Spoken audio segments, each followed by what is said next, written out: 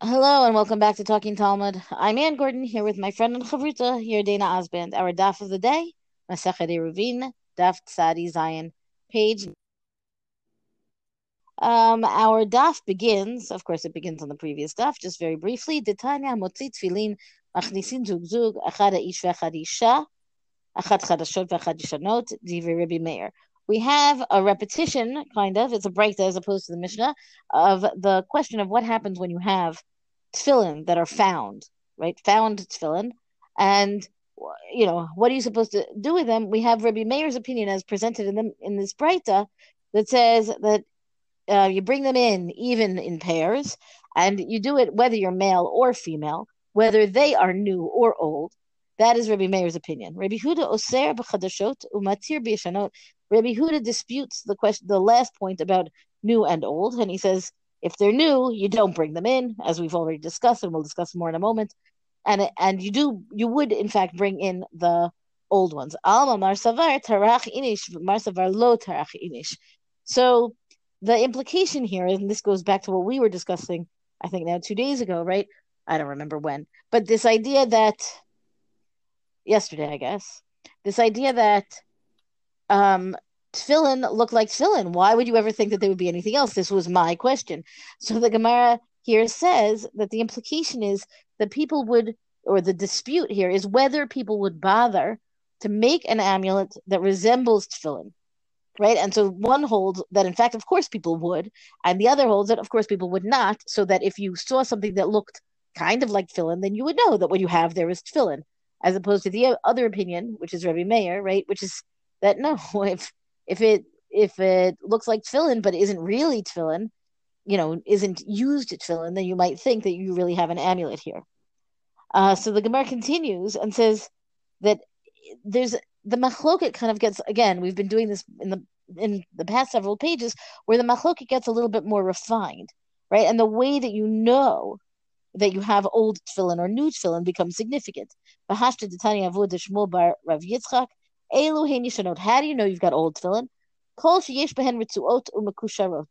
When you have straps, right, the black straps of the tefillin, and they are tied. Chadashot yesh behen ritzuot v'lo mishkusharot. They new tefillin have straps, but they're not tied. Now, the formal tying of tefillin is really very complicated. If you don't have access to tefillin, you could find the picture online, right, pretty easily. The knot in the back of the head is supposed to be shaped like a dalet, and the knot on the arm is supposed to be in the shape of a yud, right? So that's dalet and yud. And then on the box that goes on the head, it always has the letter shin, I think always, right? So then you have shin and dalet and yud, which spells out the word Shaddai or Shakai, some people say. I guess I prefer to say that, right? That's the idea that that is the name of God, right? And so then you're wearing the name of God with the knots, right? With the box and with the knots. So it's not just tie it in a knot for safety's sake. And that's something very specific. And it takes some skill or some effort anyway, right? So that if you have tefillin straps that are knotted, right, they're going to be knotted in a way that is very specifically tefillin, as opposed to once if they're not knotted, then I suppose the idea here is, or as the Gemara is presenting it, you don't know what it's going to be. You don't know if it's going to be an amulet. Once it's tied in the knot like the tefillin, then you know that what you have there is tefillin, right? But the idea that you could make an amulet that would be similar to tefillin, just not knotted, is, it's a distinct possibility. And in fact, it seems to be accepted here. And then also we should note that this whole issue, of course, is that if they're not knotted and it's Shabbat, then you can't knot them to demonstrate that, lo and behold, these are in fact tefillin, because that is supposed to be a permanent knot. And tying a permanent knot on Shabbat is a problem of tying a permanent knot. So, so what we have here is kind of a conundrum, specifically because they're not finished, but it's not clear whether they're supposed to be tefillin or not. Again, according to the view that says that you could have something that looks like tefillin but is not because it's an Which amulet. I think again brings up what you mentioned, Anne, the other day, which is like there's something about this whole discussion on the DAP that I think just shows like the wearing of tefillin, who wore tefillin, what it looked like tefillin. It was still not so set. Like there still were like a lot of questions about it. which is also still very interesting, right? Because I think, and I again, maybe we're wrong here, but I think of tefillin as such an old Jewish thing, right? It goes back to, again, halach Moshe Messina. We say that the traditions that we know about tefillin were in place from Moshe. So I don't have a good answer here, right? Why are they still talking about it? What are they figuring out that they don't already know from literally the Midbar? I Well, don't know. it's not unbelievable to me that, like, I know today everybody sort of has their own tefillin, but it kind of makes sense to me that that may not have always been the case. I also would encourage everybody on the Hadran website. Shuli Mishkin has a great article just about sort of the history of tefillin in the Mishnah and the Gemara, which fills in a lot of pieces of this, like how much was it actually worn? What's the, from an archaeological point of view, what's the earliest pair of tefillin that they found, and things like that, which actually happens to have been with the Dead Sea Scrolls, which is very interesting. Um, right, And and quite quite old. old, So meaning I would encourage back. everyone to read this article because it does fill in some gaps. But yes, it does seem from here that this was not. Today we sort of use it as a line, like, do you put tefillin on every day or you don't? And here it's not so clear who did or didn't, and how it was done and what it looked like. It's interesting to read. Right. Now, I'm going to hand this over to you in a moment. I just want to make one more observation, still on Amad Aleph. There's a discussion here, which is pretty intricate, and I'm going to not get into the nitty-gritty of it, but about the question of, I suppose it begins with the idea that maybe you found a whole pile of tefillin, right? Which was one of the possibilities from the beginning. But here it starts talking about a situation of purchasing a large quantity of tefillin, right? And then the question is, who are you buying from? And are you buy and to me, this question is interesting because on the one hand, don't you assume that you would buy from a scribe, right? And that's where you get tefillin. But perhaps these are tefillin that are accumulated from, you know, people who have given up their tefillin, maybe they've died, whatever it is, right? Meaning the idea that there are tefillin that you can acquire from somebody who's not an expert, and then you have to check them to make sure that they're kosher. And the question is, how many tefillin, how many sets of tefillin do you have to check to make sure that you've found yourself a reliable seller, right? And so all of this, again, like the specific details are all on the daf. I encourage you to look through it. This is, so much easier going, I suppose we could say, than some of the more architectural dimensions of the rest of the Masechet. So I think that this is a fair thing to say. Go look it up. Go look it up. It's there for the taking. But what's interesting, I think, is that it becomes that this is a discussion, right? I don't know. Your Dana, you have tefillin wearers in your family. How often are you buying more than one set of Yeah, tefillin? So this whole thing is so interesting because now when you go to buy it, it's, you ask around, you find a particular person, they're considered to be trustworthy. Also, I would have me nor my husband would have any point of reference to look at it and say, oh, this is a kosher pair, this is not a kosher pair. So again, this discussion, leads me to believe sort of this, like, something about tefillin was sort of getting developed or becoming more mainstream as the Gemara and Mishnah as the Mishnah and Gemara were developing. Well, just on that point, I'll just make a sociological observation, even today, right? Off the top of my head, when I'm reading this and I'm talking about kosher tefillin, to me, I'm thinking about the same way you check a mezuzot, right? Like, is the parchment still intact? Are the letters still whole? Things like that, meaning where a scribe can come and fix it. But I will tell you, there are sagas I have heard tell of where they checked old tefillin, right? Like a great uncle died and they went through his things and he never really wore the tefillin and now they went to check them to make sure that they're kosher, meaning they're checking the scribe. Their goal is to check the cloth the same way I've just described, and they discovered that what's in those boxes, So and this happened, actually happened was to a very comic close strips. family member of mine who bought tefillin and then checked them while they were studying yeshiva in Israel, and they were full of comic books. And supposedly it was a very reputable Comic place from strips, the Lower East Side. So yeah, yeah. I guess it does. I guess it still happens, And I've right? heard this story also, and I don't think it's from the same people. So it seems so. There are people who will act fraudulently in the world, right? And tefillin is something that needs to be checked the same way. Like, there are people who check and they're reliable to check. That doesn't mean that every purveyor of tefillin is as good as we think they should be. Exactly. As ethical as we think I'm they should sure be. that is true. So I'm going to jump down to a couple of other things on this daf. The first, which again, I'm not going to read inside, but, just to take note of this whole discussion about saving children, like this case about the baby. When we read the Mishnah, we read it already that it was like a child who was born in the field. But again, it's not so clear when you initially read that Mishnah that that's the case. That interpretation is straight from the Gemara's reading of that Mishnah.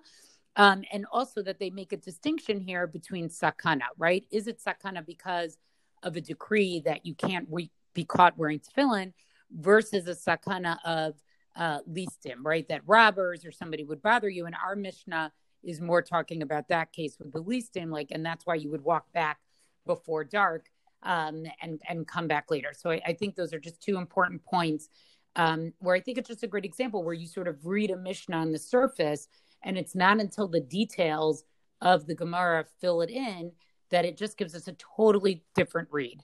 And so then this is very true of the last piece here, which is, this case in the Mishnah where Rabbi Yehuda says after they go through the baby, and after they go through the, that if there's danger, that you would leave it. So all of that makes sense, or, that there's a way of sort of passing the object around a chain of people. And the Rabbi Yehuda comes with this very weird case of the chavit, of a barrel, right? Which sort of seems a little out of place. And so the Gemara spends a lot of time trying to go through what exactly is this case? Because I think intuitively, right, even when we read that Mishnah, it doesn't make any sense. What do you, the other cases made sense, but this, you have to carry a barrel. So, I'll read the conclusion piece, but one thing that was brought up as one possibility is this concept of Rabbi Yehuda poter ma'im pnein she'ein bahem mamash, right? That maybe you're allowed to carry water, right? Remember, one of the ideas was that maybe you poured from barrel to barrel, but just the idea that Rabbi Yehuda holds that water would be exempt from any of these things of the techum, right? Remember, we're talking about something like carrying something outside of the limit here specifically, as well, because it doesn't have she'ein bahem mamash, it doesn't really have, any substance. And again, the case that they're talking about here, right, Titanan, Rabbi Yehuda poter b'mayim she'ein bahem mipnei she'ein bahem mamash, it's a case where a person adds flour for dough while somebody else adds the water, right? And so the Chachamim would basically say that the dough, can only be carried, or taken out as far as the owners are permitted to. But Rabbi Yehuda, as a concept, exempts, is potered water, right? He exempts water because it doesn't have any substance, which makes sense on a certain level, right? It's nothing. But ultimately, what's the conclusion of how they? Anything you want to say about that, Anne, before I read how they ultimately read this Mishnah? No, I just thought it was an interesting concept. No, I don't know that I have much to say sense. about it. It just was interesting, and also the fact that it never came up in Masachet Shabbat, that it only comes up here for the first time. Right. That also was interesting too. I also noted that. Right? Yeah, it should have come up. I also noted that. But ultimately, This is the conclusion right before the Mishnah, which this Mishnah we'll get to tomorrow. Rav Ashi Amar, Hacha b'chavit tehefker askinan, umayim tehefker askinan. So Rav Ashi said this specific case of the Mishnah is where we're dealing with an ownerless barrel and ownerless water. So in other words, neither of these objects are tied to anybody's residence. So it's sort of in a way they're techumless, right? They don't have a residence. Uman amrulo Rabbi Yochanan ben Nurihi to Amar chefsi hefker konin shvita. So Rabbi Yochanan ben Nuri, right? He's going to say no, that a hefker object, an ownerless object, it just acquires its residence from where it's located on Shabbat. So in other words, it's 2,000 amot or just wherever it is. It doesn't actually have to be owned by a person. In a way, it's an entity unto itself, and you just count the techum from where it was found. Umay lo ta'alech zo yoter miraglei haba'alim, right? And so what's the meaning of this statement, right? That they said that it can't go farther than the legs of the ba'alim. Yo yahalchu elu yoter mikelim sheyesh lahem ba'alim. That it shouldn't go farther than the feet of the owners, right? And again, it has no owner, so it means the chavit and the water, right, can't go farther than any other kalim that have owners, right? So I think, therefore, what it's saying is that it's not so much that it begets its, that, so in other words, it can't be moved more than 2,000 amot, no matter what. Like, we're not going to allow that because it's a hefker kli, somehow it was allowed to be moved more. But it's, again, one of these examples where it was clear to the Amoraim something about this case and the Mishnah did not make sense. And the mental gymnastics involved to sort of hone in on a very, very particular case, that it really meant this very narrow case is pretty amazing to see how they come to that ultimately on the daf. And they run through many permutations of what it could be. Yes, and I found following it to be like, okay, now I've got that on one finger. Now I'm going to try the next permutation, my next finger, as I was going through it, right? Like, it's an interesting question. The whole thing of it is, I find interesting. The fact that they narrow it to that degree. Well, because I think there's something about the premise of it. Like, when you just read it, that doesn't sit well with them. So I think that's why they have to sort of, they do try to narrow it in a way. Right. And I think that the conclusion, I think that it's easier than the premise. Meaning, I understand why they're doing what they're doing, but that doesn't mean that this is, again, the beauty and the challenge of the Gemara, right? Is that because we're seeing all of the permutations as they unfold, as they're figuring it out, so we're also going along with them, and we're not just getting to the bottom line, right? It's not a short handbook of halacha or something like that. So as they're narrowing the case and getting it more specific, I can appreciate it, right? And then I can say, oh, well, yes, this is a good landing spot. But yeah. Right? Meaning, as opposed to if they just gave us the bottom line. Well, I guess.